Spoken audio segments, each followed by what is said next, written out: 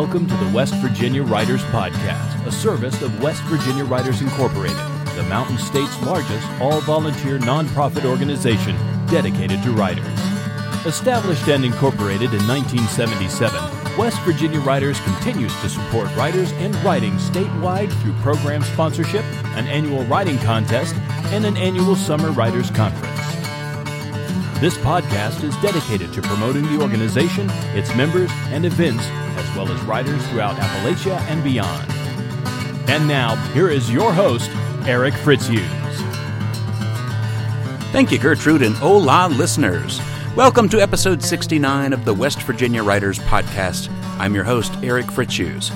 Well, April is National Poetry Month, and while we're nearly at the end of the month as of this recording, I can't let it pass by without doing a podcast or so about poetry. One of the things we traditionally do here on the podcast is feature a recorded live reading from the Greenbrier Valley Theater here in my stomping grounds of Lewisburg. Each year, GVT and West Virginia Writers co-sponsor a series of literary teas in which people come to hear both classic and original stories, as well as poetry, read all while sipping hot tea and eating scrumptious baked goods from the bakery on Court Street in Lewisburg. Many times, local winners of the West Virginia Writers Annual Writing Contest are invited to come and read their winning entries, and that is the case with the poetry tea as well. The winners of the 2013 contest were announced at last year's West Virginia Writers Summer Conference, which is held at Cedar Lakes Conference Center in Ripley. That brings me to the fact that we are now only a few weeks away from the 2014 Summer Conference, where this year's contest winners will be announced at the awards banquet. That conference is coming up June 12th, 13th, and 14th at the aforementioned Cedar Lakes. If you would like to attend that conference or just find out more information about it, we have all the registration information available at our website on the conference page. So if you go to wvwriters.org, you can find it there. You will also find not only a registration form for the conference itself, but also one for meals and lodging through Cedar Lakes Conference Center.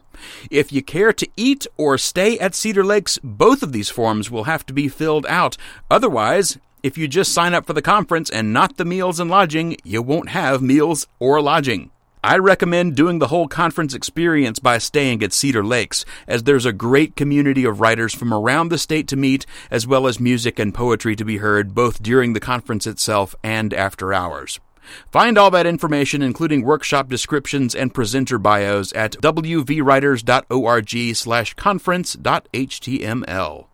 And now we present the Literary Tea Poetry Edition, recorded live in October of 2013 at the Greenbrier Valley Theater in Lewisburg.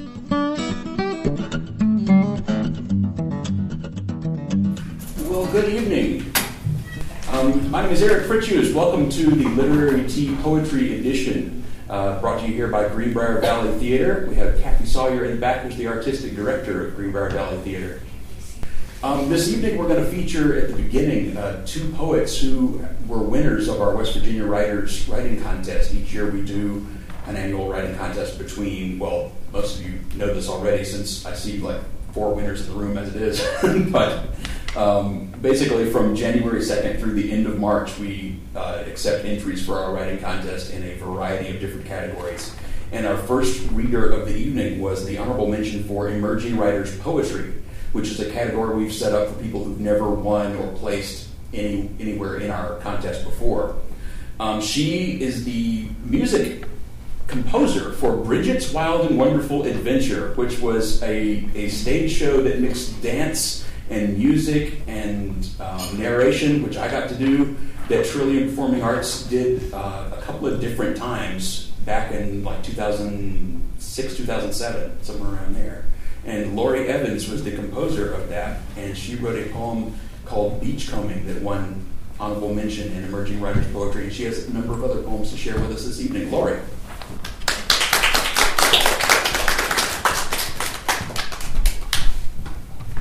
Well, this is a really different opportunity for me. I don't usually say anything. I usually sit behind the piano. So I'm glad that it's not too huge of an audience to start out with, and I hope I'll be doing this some more. But I'm going to read 4 poems that were inspired by my children.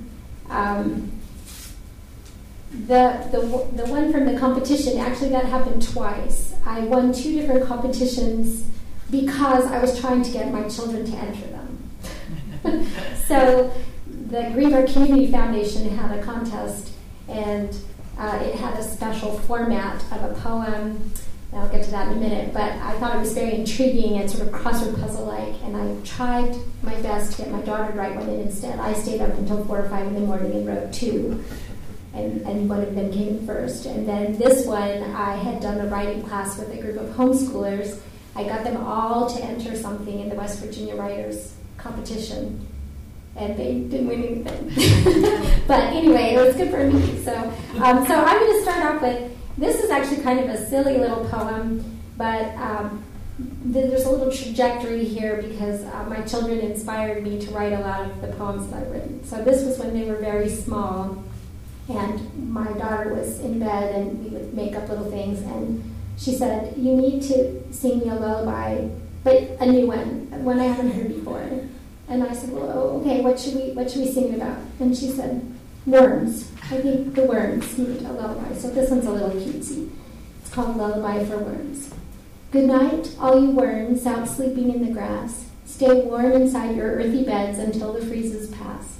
Good night, all you worms out sleeping in the ground. Stay safe from all those hungry birds that tug at what they found. Do you lie as still to save up all your strength, or do you wiggle all you can to warm your wormy length? Good night, all you worms, I hope you sleep just fine. So curl up in your own warm beds, and I'll curl up in mine. So my daughter when she was little. Then the poem contest that the Community Foundation did, you had, it was called a horizontal vertical poem. I don't know if any of you saw that when you did it.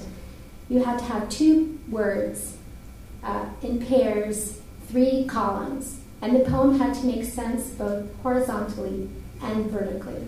So I'm not sure how well it reads, but I'll read it across first, and then I'll read it down. Sweet boy, smooth face, dear smile, sky eyes, snag tooth, mop hair. In play, in sleep, you beguile. Time flies, charmed youth, how rare. So that's this. Then the same words going down. Sweet boy, sky eyes, in play, time flies. Smooth face, snag tooth, in sleep, charmed youth. Dear smile, mop hair, you beguile, how rare. And that was my son. Now he's getting braces, so his snag tooth was gone. The beach combing is the one that I got the honorable mention for, and we were at the beach last summer, and these are many things that we would do together. Beach combing. Boardwalk over dunes, sea oats crown the tops. At the wooden edge, leave your flip-flops. Surf booming, umbrellas blooming, cloud smothered horizon never stops. Long-legged tick-tick birds, pushy seagulls call, quick-digging beetle bugs, not bugs at all. Mermaids' purses, pirate curses, sea-gated sandcastle with crumbling wall. Jump over wavelets, run up the shore, walk in giant footsteps of one who came before. Pelicans hover, crabs take cover, skim the frothy sea foam from the sandbar floor. Sunglasses coated with salty spray, the sky cast over with sheets of gray. Moon jellies shine at the pebbled waterline, but where are all the shells today?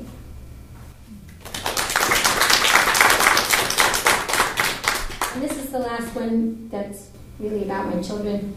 Now my daughter's a teenager, and she does things that worry me. So this poem is called When the Pin is Left Open, Does All the Safety Fall Out? In the bathroom, an open safety pin. On the sink countertop, with the toothbrushes and makeup. I am chagrined. I forgot to close it, she says, nothing more. Today, one on the floor. Surely someone will step on it, this not-so-safety pin. Why is it open there? What is it for? I forgot to close it, she says, and it fell. It's not a mortal sin. Another day, another pin. This one between the soap, shampoo, and body scrub. next to the little sponge animals, cold and soggy with last night's shower spray. Why is it there in the tub? She doesn't say.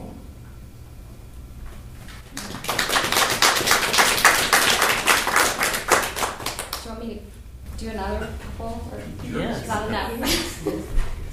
Okay, this one, I was in a fit of pique because I was sure that I couldn't win first place with rhyming poems. I have no idea if this is true or not because I actually don't know what some of the other poems were that won. They may all rhyme, I don't know. But I guess for a while, a lot of poems, they aren't rhyming. So I was complaining about that. Poems shouldn't rhyme. It's not hip anymore. It's a bore. Somehow they're not so sublime as in ages before. No, now you must show how wise what you know, how keen, how deep your perception. If too humorous, don't mention. You won't win any prizes, for modern taste despises strict scansion and sing-song stanzas. You must swear, figuratively tear out your hair, explain the interconnectedness of all things to some loving universal energy source in terms both profound and rare. But, shit, my words, they have to fit, because I'm a rhyming idiot. Life's so unfair. my cranky. And finally, just to end, I have a little poem about fall here. And I think it's still a work in progress, but because it's fall and I was thinking about it, I tried to pull it together, so it might need some work still. Like popcorn, an intermittent, sudden, small, yet explosive sound, with a twingy hint of a metallic ping, a touch of basketball bounce with a hollow rubbery ring, echoing off the underside of cars, green-skinned golf balls mashed, revealing deep brown scars. Autumn is finally fully crowned when I drive over fallen walnuts scattered on the ground.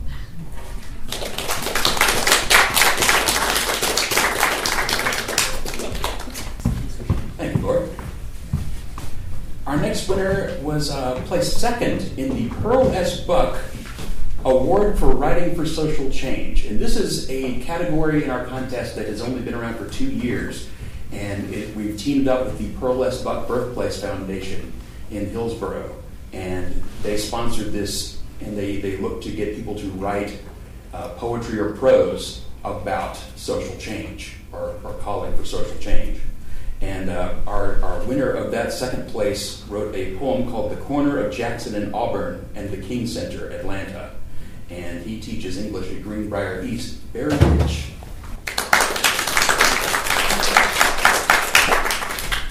Thank you. Good evening. Unlike Lori, I'm usually the guy doing the talking. In fact, I'm a very verbose person and talk too much. Like Lori, we live on the same street. Like Lori, my motivation for, or how I came to be here tonight is I have students and I want my students to enroll in writing contests. And so I was working with several students, and I guess the thing that I like that West Virginia Writers does is they offer students to send in submissions for free. So I sent a few in, and then trying to gain some credibility in my own mind, I took some older pieces that I had and said, I'm going to work on that. In fact, I gave it to some of my students, and I didn't tell them I wrote it. And we read it, and they just kind of like, we didn't get that. So I'm a big fan of, I guess, narrative poems because they're supposed to, I guess, speak for themselves or not really require much of a backstory. I've never sent a poem out before or never won anything on a creative venture. In that way, I come to writing, I guess, as a magazine kind of guy turned wannabe poet. And it looks like some of that came to fruition. So I'll try to forgo the backstory on this piece. I have to time 2 page turns. But I will say this, even though it is written in the poem came about as a result of me visiting the King Center in Atlanta. I was attending Kennesaw State University. I had a degree and I wanted to become a teacher, so I went back to school. And one of the requirements, or one of the courses I took, was to one of the classes I had a requirement that I had to write an autobiography based on my experiences of ethnicity and living in Atlanta and having never been to the King Center before. I said, well, I'm going to go down and check that out. And I ended up writing a poem on top of an essay. With that being said, sorry, I told you I was verbose. The corner of Jackson and Auburn and the King Center, Atlanta. In the fold of amber hush inside Ebenezer Baptist Church, atop crimson carpet and creaking ebony pews, an ancient woman told me of Jesus, her Jesus, our fasting and feasting toward a common ground within a verbal's cat's cradling, about who he certainly is not. We knew, yes indeed, show enough. I was there to write an experience essay for a college class, she a volunteer. Her hands folded in grandma confidence, she told me of her history, her attending in the 1960s with her cousin, moving to Alabama, returning and seeing it all, through it all. She made me her friend. We had the Jesus thing after all. She whispered of the latest preacher, 2 planes and his fancy ride, of flashy double-sided congress, of the $1 million sanctuary under construction out there, a block away, her stiffly nodding in that otherly direction, not worthy of the full look. Her confiding in and hoping for gone by times yet to come, one departed Holy Spirit ago. Her cataracted eyes unable to cloud what she wanted not to see, as if she were a mariner on a stalled section of ocean where only time had moved around her foreboding. I left, befriended yet jaded, walking into the bright and angry heat, hearing electric saws singing spit and polish hymns amidst the Neho historic district of imported brick, hearing pounding hammers thumping the coming gospel, tracking my own course through her opinion, and my imagining a man at a podium, between words, in a pause, my hearing a microphone's hiss. The heat, Atlanta can be so hot. I arrived to what was reflected in a shallow pool, an aqua-painted moat that surrounded a marble tomb, where I watched a girl toss a pagan penny to the reverence, where I then asked myself if I were the only one who heard, "Give Caesar what is his," in which in turn had me asking what really is his, maybe away from the visitor center's AC otherworld and the National Park Service, away from the idling buses, and certainly not of men wearing hats, eating, laughing, as politeness only involves staying out of others' photos, while the girl's little sister tugged a faded plaque, an unreadable plaque that probably urged not to throw coins, who then chased a pigeon that chased a manna crumb as a grackle chased a sparrow that snatched it. A sparrow, my then thinking the "and none shall fall that he does not know" verse, my catching myself in my own inescapable swelter, that we haven't gotten there either.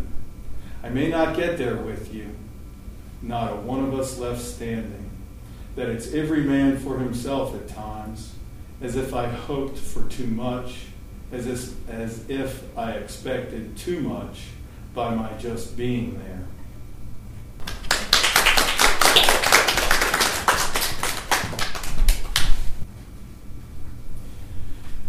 My second poem didn't win is apropos enough about poetry reading or attending a poetry reading. Several years ago, I saw an ad in the news, not an ad. What do you call it when it's talking about an event? An advertisement about the Poet Laureate of West Virginia coming to Greenbrier Community College, what it was called at the time. So I went, and there were other students there in a creative writing class, and I guess I'll share with you my experiences. Poet Laureate of West Virginia reads at Greenbrier Community College. She said we all wanted the same three things: love, meaningful work, freedom from pain.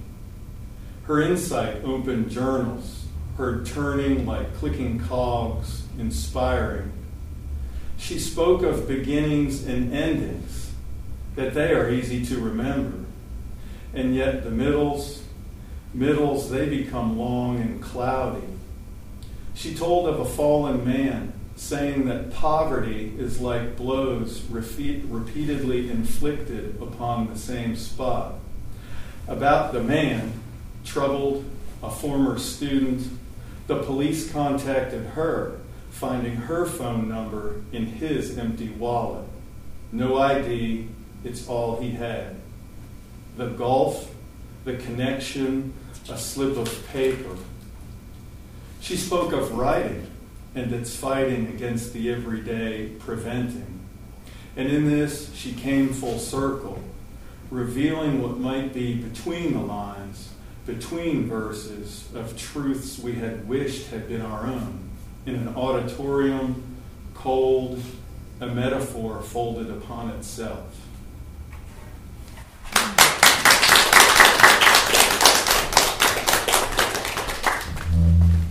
Thank you.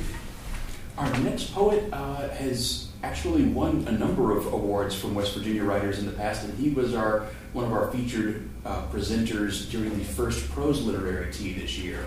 And he read some of the pieces that he had won for, actually one of the pieces he won for this year on the prose category, but he also won for the Writer's Wall Poetry category. And each year at our conference we have like a wall that's like a little temporary wall that Cedar Lakes Conference Center sets up, and we can pin poems and prose to it. And the people that are attending the conference get to vote on that. And we also have people's choice sessions in which you can recite your work. And he won for the Writer's Wall Poetry second place for a poem called Criticism. And he's one of our previous featured people here at the Literary Teas, Mr. Miles Dean.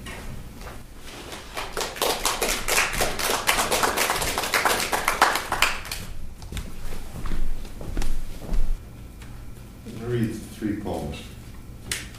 First one's a really short one. It's called Coffee in the Morning.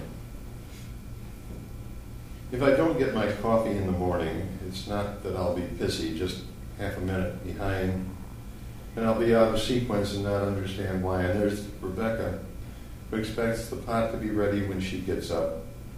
She'll fix it. It's not as if she's playing queen or something. Just that she, like me, is a creature of habit. And then there we are, both a half a minute behind and out of sequence. In my foggy state, something I was writing in my sleep will be lost, and I'll not have the sharpness of mind to resurrect the story. Rebecca will likely be late for her first meeting or call, as she doesn't look at her list until she's done with coffee and conversation. Then there's the conversation starter thing. How does one say, "How did you sleep?" to someone who is still not yet awake? I do need my coffee in the morning. Second one is I usually have an annual Cole poem that I work at, and I try to not recite it at the wrong places. And the name of this is In the End It Went Away. There once was a storyteller named Dr. Bruce who tried to tell a story about Barb and Lot's goose. However he tried, his focus became moot as the story devolved to discuss Barb and Lot's moose. After this story was told and it ended up badly, Dr. Bruce finished the telling and it went away sadly. So beginning again, I'll tell you quite true and hope it has meaning, especially for you. Some miners dug deep seeking diamonds and gold, but instead found carbon that would ward off the cold. They summoned their relatives to join in their quest. For all of these efforts, they surely were blessed. More relatives came in the tipple they built. Houses for miners soon resembled a quilt. Flat land became crowded and hillsides bisected, as rails and a railroad were thereafter erected. Bigger shovels were needed, then bigger more still, and finally they started to just blast off the hill. Trees were all harvested and then sent away. Topsoil was washed off, leaving just shale and clay. Water was poisoned, bear and deer ran away, birds in the trees just ended their stay. Miners were coughing, the water ran red, and now the sickest of them just stayed in the bed. More coal was still present, and they knew they needed some friends for a while, so they begged and they pleaded. Look around, my friends, we share this together. I get the money and you get the weather. Don't let them destroy all that we've got. It's all for the good, it sure means a lot. Until it's all gone. Then I'll be gone also, and you can be friends with all that remains. Third one is one that's related to the time of year. The name of it is Deadline. Witches squatting close about a smoky fire, tattered, torn smocks, showing no concern for modesty, eyes red, long nails, hair matted like used stable straw, chins the color, texture of dried tobacco, spittle dribbling from solitary outpost hairs. At the edge of the clearing I trussed a pig for roasting, vines cut into my wrist, looped around my feet, tied around a stick in my mouth. Chewing, a horse trying to spit its bit, a dribble of blood from the corner of my mouth making a slow rain on the ground. Not much time. Witch's voice is louder, giving way to cackles.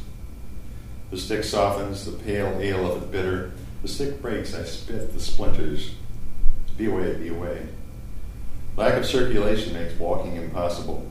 Stumble, crawl through the bushes, up the bank into the forest, flee from the witches at the fire. They know I'm gone, I can hear it in their cries. Flee away, flee away. I see light in the distance. Faster, faster, to the light, a stationary beacon, my salvation. Stumble, fall, keep moving, keep moving. A flash from that distant light as it starts to move away.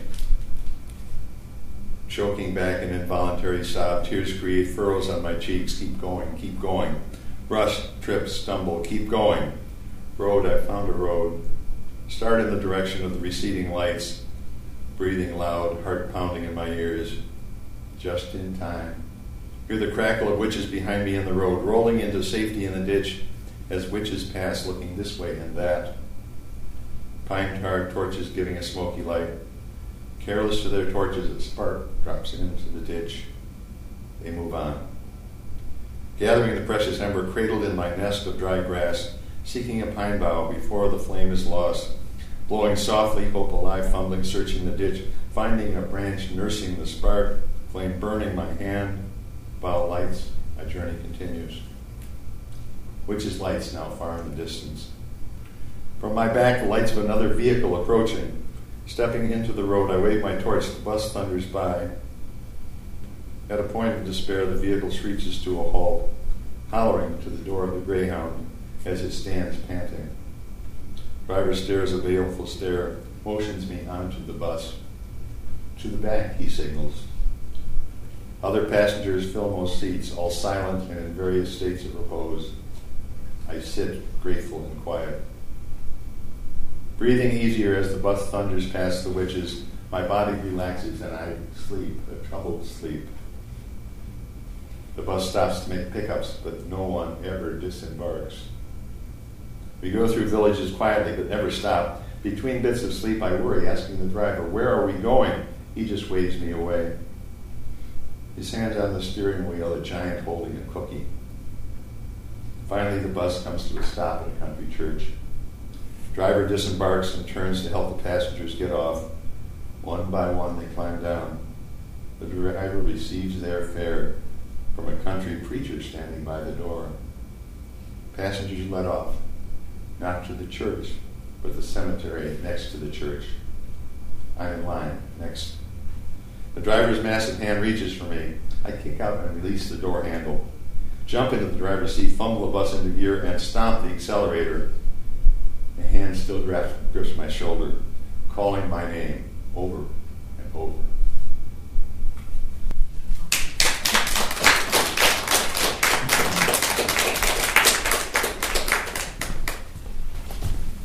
I know a poem must be good if it's firing creative impulses in my head and I'm already sketching down memories of mine that I'd like to develop into something. Not today. I actually did develop something this year. I'm not a poet, and I love doing these poetry teas because I can hear the talent of other people who are poets. But once in a while, in fact, most of the rhyming and poetry in my soul I get out by singing to my dogs. Or my cats, as the case may be. And oftentimes the poems are about being cruel to them, or the songs that I sing are about being cruel to them. I would never be cruel to them, but they don't know that, so keep them on their toes. So this is called a poem inspired by a song, improvised and sung downstairs, after I left my bowl of freshly prepared chili on my desk upstairs, in order to run back downstairs to answer my cell phone, which I had neglected to bring upstairs when I went to my office to eat my lunch. That's just the title. Oh, I sure hope there is not a kitty in my chili. I saw him there beside the desk, sniffing to his utter kitty risk the fumes from my delicious bowl of chili this fine noon. Oh, I sure hope there is not a kitty in my chili. I cannot believe he'd ever dare to take bites of my spicy fare. He'd better hope he hasn't, and to his life would be a boon. Oh, I sure hope there is not a kitty in my chili. I would hate to have to pound him, giving flatness to his round with the empty bowl of chili and my spoon. Oh, I sure hope there is not a kitty in my chili. A status like an unto dead will be visited upon the head of a kitty found in proximity to my chili and real soon. Oh, I sure hope there is not a kitty in my chili. For if a kitty is there at my bowl, things will not work out for his soul, the phrasing rest in pieces to be written on his tomb. Oh, I sure hope there is not a kitty in my... Oh, my bad, he's on the couch. Good kitty.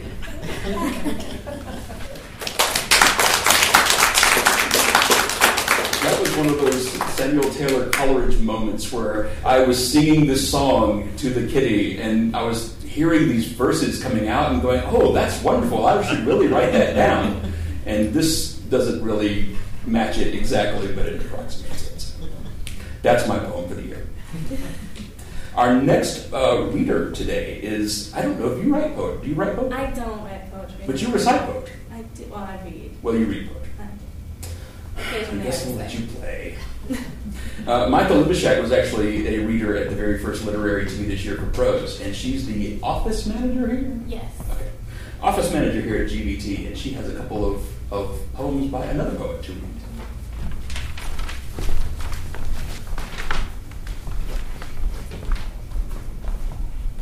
I have written on occasion, but my brother told me it was terrible, so I keep them to myself and just read Dorothy Parker instead. These are two short pieces from her collection, Enough Rope. One perfect rose. A single flower he sent me, since we met. All tenderly his messenger he chose. Deep-hearted, pure, with scented dew still wet. One perfect rose. I knew the language of the floweret. My fragile leaves, it said, his heart enclose. Love long has taken for his amulet one perfect rose. Why is it no one ever sent me yet one perfect limousine, do you suppose? I know. It's always just my luck to get one perfect rose. And the second piece is a song with perfect propriety. Oh, I should like to ride the seas, a roaring buccaneer, a cutlass banging at my knees, a dirk behind my ear. And when my captive's chains would clank, I'd howl with glee and drink, and then fling out the quivering plank and watch the beggars sink. I'd like to straddle gory decks and dig in laden sands and know the feel of throbbing necks between my knotted hands. I should like to strut and curse among my blackguard crew. But I am writing little verse, as little ladies do. Oh, I should like to dance and laugh and pose and preen and sway and rip the hearts of men in half and toss the bits away. I'd like to view the reeling years through unastonished eyes and dip my fingertips in tears and give my smiles for sighs. I'd stroll beyond the ancient bounds and tap at fastened gates and hear the prettiest of sound, the clink of shattered fates. My slaves I'd like to bind with thongs that cut and burn and chill. But I am writing little songs, as little ladies will.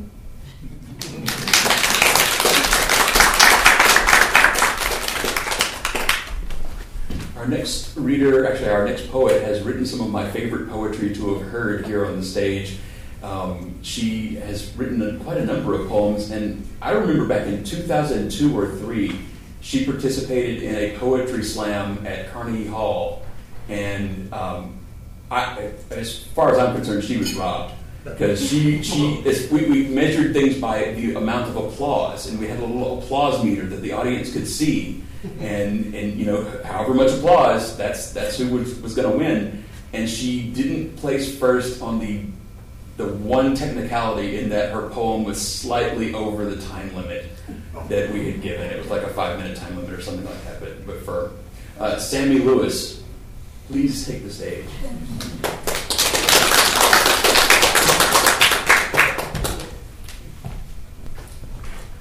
Sammy Lewis, and I must confess, I'm a poetry rhymer. I just can't help myself.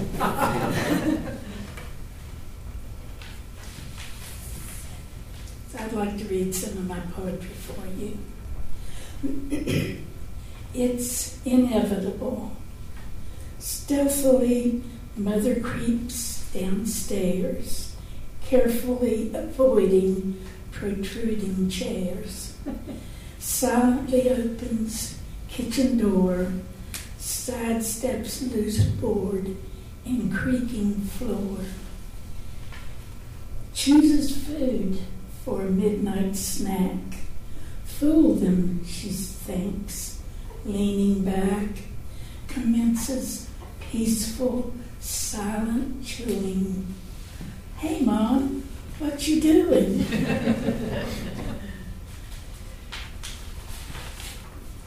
This one is a young mother's ambition. Older Stetsoned cowboys in books of Wild West's daring hankered to hang up the guns they were wearing. Bold knights of old in the dueling field had visions of hanging that heavy shield. Like these hardy souls, I too, a young mother, search for pleasure, look forward to times of dalliance and leisure. Before I'm a gaunt-faced, wrinkle-ridden hag, oh please, let me hang up my diaper bag.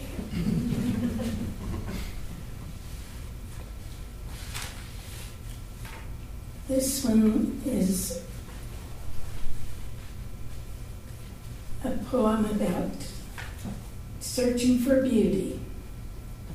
Our new best friend, once taut skin, now droops and sags in the most astonishing places. Puffy eyes peer out and over age-swollen bags. Deep creases, lines adorn oldish faded faces. As such age-related tragedies advance, unexpected social complications appear. Employers and prospective mates look at one askance. Pets, little children hide, trembling in fear. However cuttingly the mirrored image may offend, lament not. A new method camouflages time's ravages.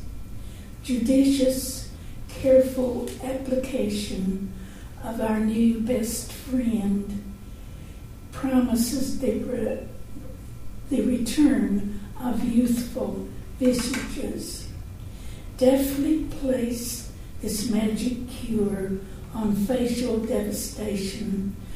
Forceful upward strokes assures proper placement. Exactly. What is this miracle of instant rejuvenation? What entraps turkey gobbler necks, keeps jowls intact? Forget beauty shop therapy. Think hardware emporium.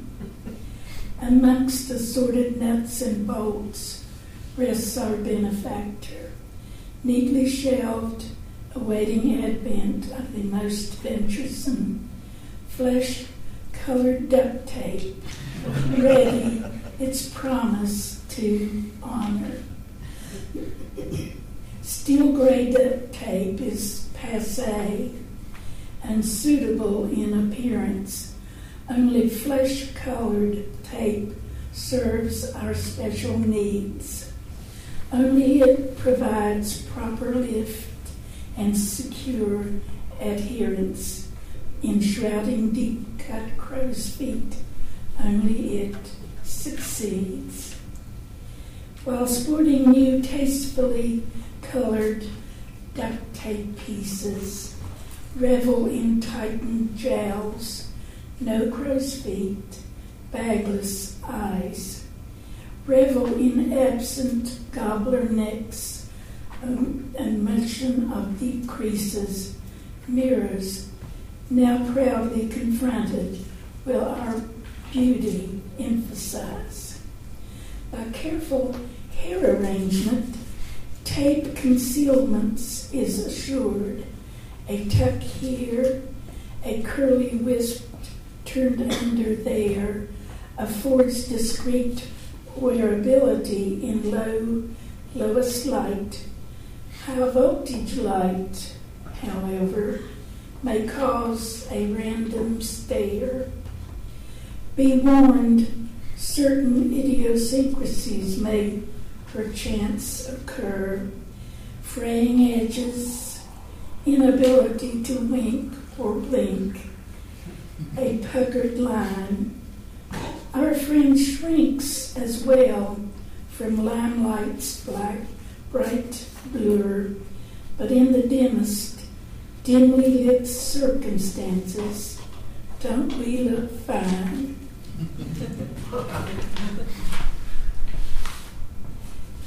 Black market Twinkies are in our future.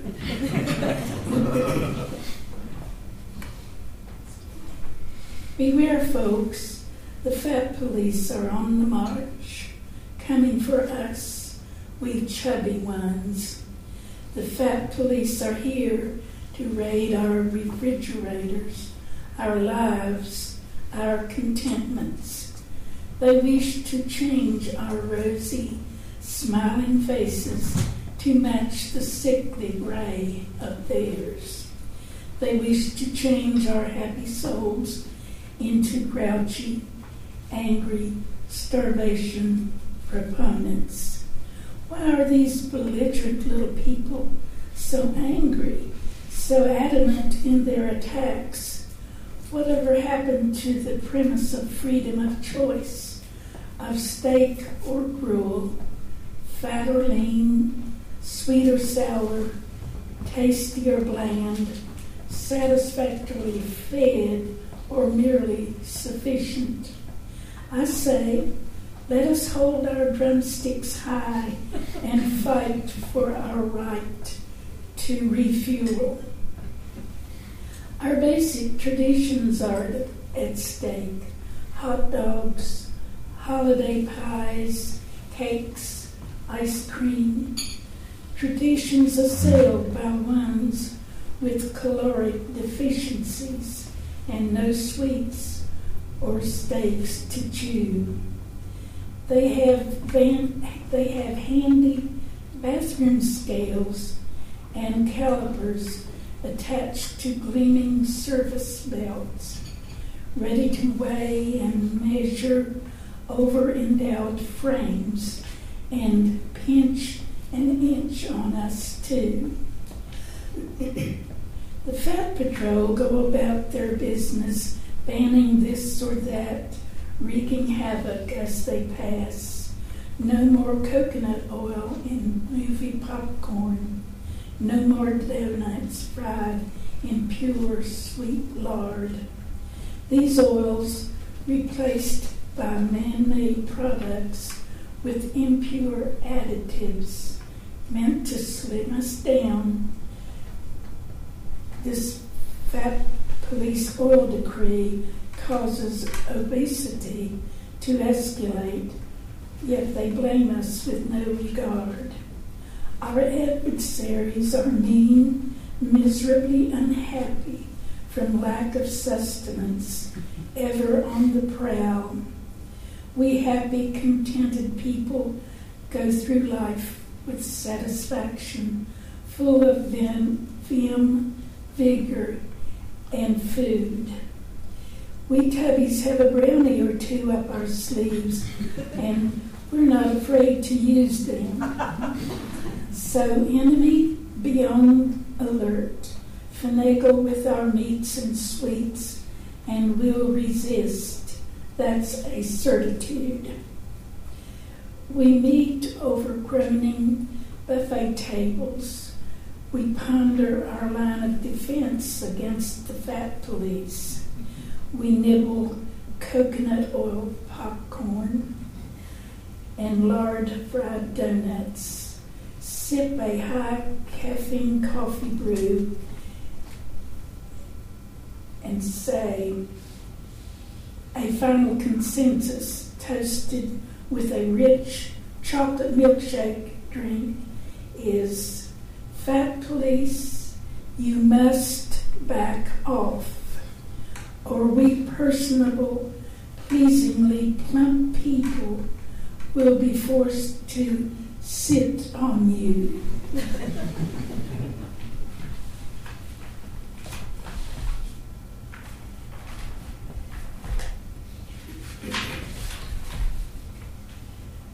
The Preacher Man.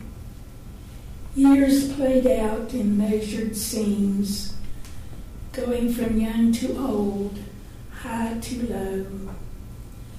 The preacher skimmed along these passing years with sanctimonious righteous calm, calling forth the sinful to meet their mortal fate. Thunder roared through churchly halls as his lightning flashed to light the quavering crowds. Children hid in motherly skirts, quaking. Even the saintly pious few blanch, falling a tremble at his feet. This last one is a tribute to my beloved sister-in-law.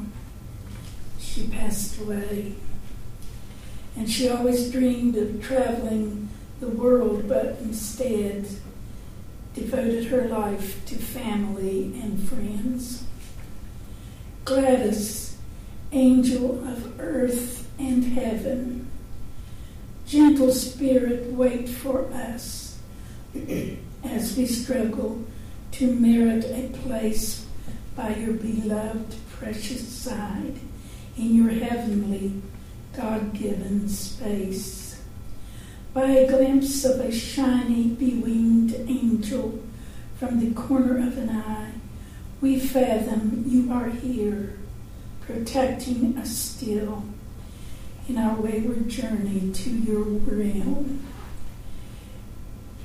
Did you not wear wings from birth visible only to the adoring beings that felt their brush on face and heart, who gladly partook of those earthly wings. You now soar over wonders of earth and heaven, with gossamer wings in rapturous swirls. Oh, dear Gladys, fly in glad abandon, savoring the knowledge and beauty of your two worlds. When time spins out and we seek your wings, let us, Gladys, in your wake soar to celestial heights beyond our sight, basking in the comfort of your wings once more. Gentle Spirit, wait for us.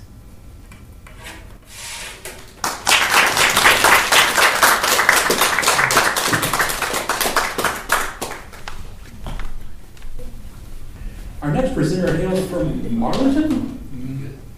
I thought so. He has been here in previous years and has done some really impressive poetry. Usually he is accompanied by Uncle Edward, who is Edward Kennison, and he was unable to attend this evening because of a soccer game, I believe. But we welcome Wolf Knight.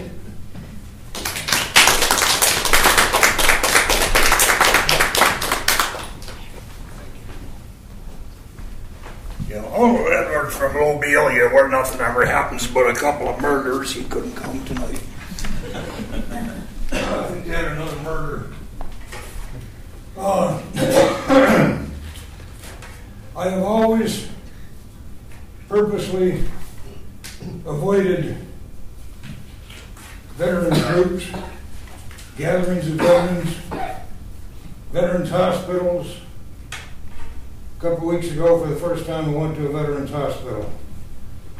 It wasn't as disturbing as I would have thought, but it wasn't no day at the beach. So I'm going to spread the misery a little bit. I'm going to read some soldier poems. When I started up in Ann Arbor, I was privileged to know a man named Bob Hickok. I think he's teaching now at the college down in Asheville. Back in the late 80s, early 90s, he did any number of poems in the first person from other people's point of views. He was spooky. He did a poem, a teenage prostitute, a serial killer, a government executioner, a 1930s Berliner homosexual. Just poem after poem that would chill your blood. Bob was never in Vietnam. As far as I know, he was never in the military. But when I wake up in the middle of the night, I'll get out this poem he wrote. It's called Maybe. Maybe it's a dream I have, or an image that occurs each or every other day, maybe 4 times a week. Perhaps it's not as gruesome as it sounds, or I'm lying, or the blood didn't bubble out of his mouth like a thin burning custard, or the twitching of his legs and arms, his torso, his entire body was a kind of dance, a possession, a not very funny joke. Maybe it never happened, the war, I mean. Just like some say, we never went to the moon, or don't really exist at all. They were just an elaborate fiction, a mirage, a thought stream in a dog or an alien's head. Maybe he wasn't my best friend. Maybe his stomach didn't spill into my hands. Maybe perhaps I was in a backyard in L.A. or Chicago, had just opened a beer and turned on the radio to hear the Dodgers play the Braves or the Cards take on the Cubs. Maybe I watched TV one night in '68, saw men go down and not get up, and said to myself, too bad, as I searched the dial for Napoleon Solo and Ilya Kuryakin. Maybe he didn't call out for his mama, or clutch my wrist, or reach for his 45. Maybe it wasn't the most beautiful day there. Maybe I was the one dying, and he was the one thinking, don't let this happen to me. Maybe he was the one talking to you now, and I long ago seeped into the mud, my bones rice reaching toward the sun. Maybe I'm still 7 years old and playing with little green soldiers and making the noises of bombs and rifles, and suddenly my mom calls me in for tomato soup and bologna sandwiches, and I'm mad because she took me from what I most like doing more than anything in the world, and maybe I'm middle-aged and live in a nice home and do all the normal things, like mow the lawn and check the box for mail, wave to anyone who looks remotely like a neighbor, and maybe wake from time to time ready to kill the next thing that moves. My wife was never in Vietnam either, but she wrote this one. It's called Legion. Campfires burning in the valley like upside-down stars, moving shapes of men whose home is the ground beneath them. Singing scrape of whetstone across metal, hard-muscled hands working new lace leather, greased sheep hide and pumice buffing Roman armor. The Legion fights tomorrow. 3 days of fast pace brought them here, muscles strained by trotting in full kit, yet are tight. Tie ropes salve the many places where the straps bite deep. Veterans wear plate and boiled leather like a second skin, wear aches and scratches like another layer of callus. The Legion fights tomorrow. Camp ovens blend the scents of charcoal smoke and round loaves. Metalsmiths' fires flame spark upwards in the dark. Surgeons' benches made ready, instruments sharpened, engineers sorting their tools and twisting new ropes, baggage carts and draft mules grouped and numbered. The Legion fights tomorrow. Older men carry scars like maps of past campaigns. Recruits build dry walls of courage, word by word. Small gatherings assemble for prayer and ceremony. Silent loners practice beyond the firelight, movement by automatic movement, dancing the game of death. The Legion fights tomorrow. Young tongues talk with hopeful sureness of the glory of Rome, repeating slogans given to those who should not think. Older voices are still, older ears listen to the past, battles blending into battles, blood atop dried blood, memories of screams louder than slogans. The Legion fights tomorrow. Experienced soldiers know Rome not as a glorious mother, rather a loveless harlot, using free folk and slave, commoner and noble, citizen and subject. Rome stands hip deep in gold and treasure, speaking one word with blood-red lips, more. The Legion fights tomorrow. Rolled in woolen blankets, they sleep mindlessly, sword in hand, guarding against dreams. Wakening at first light and rechecking equipment, moving in drilled, efficient silence, yet once again the human killing machine assembles itself. The Legion fights today. Brass horns sound. The forward ranks lock shields together. Ave from 1,000 throats. For the Senate people of Rome, for the great general, for Mars, for the fates, for death itself, drums throb the double cadence of the running attack. The Legion fights now.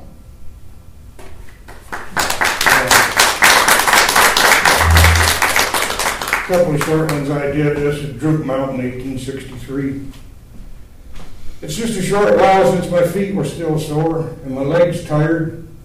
But the only thing I feel now is about 50 pounds of ice in the middle of my belly because our army and their army are meeting here atop this mountain with the funny name. The big guns opened the battle. I'm told the Chinese invented gunpowder, but I think old Scratch came up with cannons.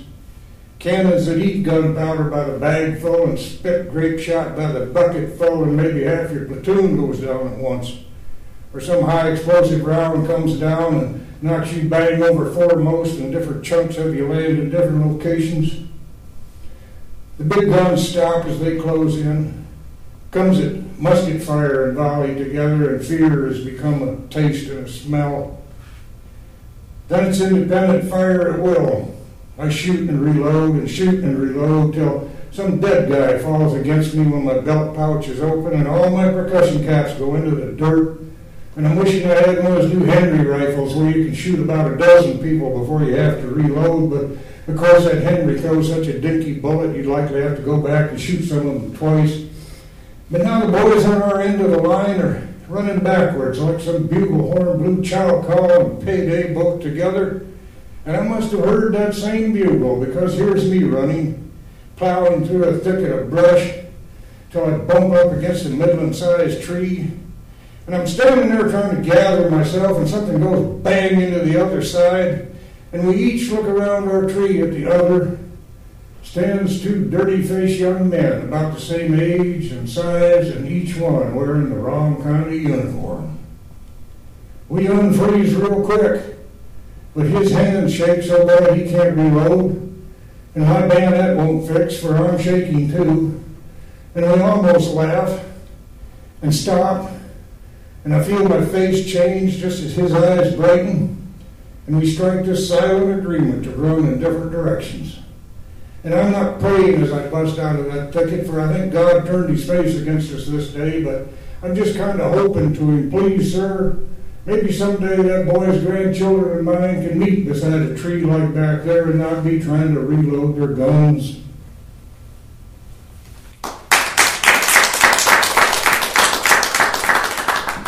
It's called Once.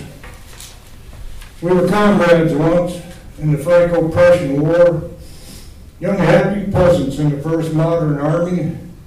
I just can't recall which. It was the something or other empire, I'm certain of that. Hope our side won, though I guess it doesn't matter whose colors we saluted. The other guy's trench had the same kind of mud. I've been a soldier in 100 lifetimes, and I can't remember why. How strange it is to make a body out of molecules and magic and let it be destroyed. I won't be back. If you want me, I will be between the trenches, kicking this mud goodbye. When the bugle blows, I'll wave my hand at the stars.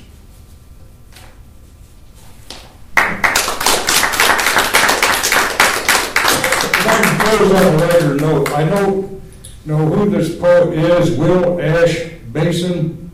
A friend of ours saw his poem in a magazine and sent it to us years ago. I've never come across anything by this person.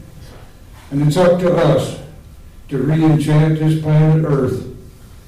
We are the elves and the giants. We are the shining ones, daughters of the moon and sons of the sun.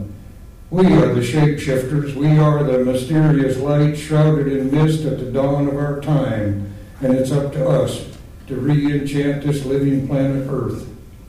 Up to us to midwife at our own rebirth. Up to us to send our dead along their ancient pathways to the future. Up to us to re-enchant this living planet Earth. It's up to us to break the spell that steals the color from the world and leaves it lifeless. It was our spell. We can break it. It's up to us to break the spell that steals the music from the wind and the rain and leaves them senseless. It was our spell. We can break it. We will dance the magic dance, and in time we will remember. We will sing the magic songs, and together we'll remember how to live together, how to love each other, how to ride the dragons, how to call the unicorns home. Thank you.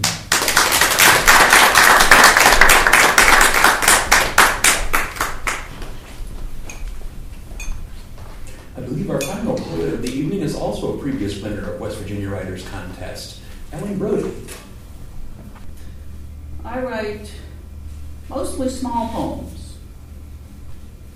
So I'm going to share with you my most recent small poems. Words to Valentino. Love we leap, so lithe and limber, not to mention ludicrous. Valentino is one of my cats. My dermatologist comes through the door like a locomotive, compressed liquid nitrogen can, a headlamp looming before him. Drier times. Ensnared from each end, twisted towel twins knotted into fitted sheet. We've slid into haiku here. I like to do haiku. Harvest song. The blue jay cried out just at the moment I plucked a pear tomato. Family visit. From 10 years ago, a single thing remembered, the ice cream machine. And then I have a piece that combines some prose and some poetry. Again, haiku, but with a little bit of a different slant. And the prose explains that and gives you a setting for the poetry. And it has 3 parts. The original title of this was A Good Board Member or Con-Call Redux, and it has 3 parts now. It began as a piece I wrote for Willa Izzo's writing class at Shepherd Center a few years ago, and has grown a little bit. Part 1, Summer 2011. Yesterday morning I found myself once again not really in the mood for a conference call. I'd slept late and made scones for breakfast, and the call was less than an hour away. I resisted the impulse to stay in my pajamas, then assembled the relevant documents and located the call-in number and code. Following my own advice, I did some torso twists and stretching. Then went outdoors and walked around the yard in the sunshine for a little while. Just a few more minutes. Time to make a cup of Earl Grey. But what else to sustain me once I called in? It was right in front of me on the table. A game called High Cubes that I got on sale 2 days earlier. Not a competitive game, more of an activity. Picture several dozen largish dice, each with a word on each side. The idea is to arrange the offered words into short poems in the Japanese haiku structure, which I won't insult you by describing. I like to write haiku, but all this was different. Finding ideas, stories, and syllables in the words lying before you, rather than finding words to say what you want and fit the 3 lines. It provided a nice balance to the call and kept my mind engaged and receptive and productive. The meeting went well, and we accomplished what we'd set out to. I learned some new words in the business budget branding lingo and had 2 completed haiku and a second line for another. One able body sings sweet ritual whispers gleeful to my heart. Wild dancing thugs promise every last shiver across the water. I'll leave you with the extra second line that reads, hot swimming fantasy grace. Feel free to use it. Part 2, January 23rd, 2013, approximately 18 months later. In a meeting that began with news of rearranging in system organization and right-sizing, here's what I had at the end. Wicked whispers fall, biting down to consume us, gleeful, glorious. Slimy surfaces, revolting tiger trouble, ritual journey. Slowly fathom this, melodic sleeping heart songs alternate through life. It was only the next morning, reading them again, that I realized how they expressed aspects of the past few days' activities. From the first major subject we addressed during the meeting's previous hour, before I got out the haikus, obviously came the first. That was the Wicked Whispers Fall. The second is kind of ambiguous and non-threatening. The third reached back 2 days to our community's outstanding Martin Luther King Day celebration. We shall overcome and lift every voice and sing, running through my head, uplifting pride and pleasure of the day, partnered with another productive and attentive meeting on the phone. Do I share this with them? Part 3, June 20th, 2013. Another good meeting. Lots to talk about. Gave me these. Livid moonlight nerve, timidly violet wise. It's shady, doctor. Her logical man sings glancing glorious riches, tangled eyes embrace. Under one shiver, dynamic fortune open. I'll start again. Under one shiver, dynamic fortune window opens to my dream. And that's it.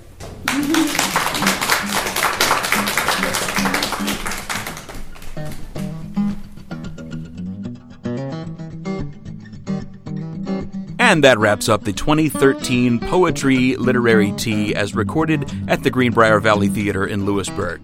Thanks again to all the poets and readers who participated.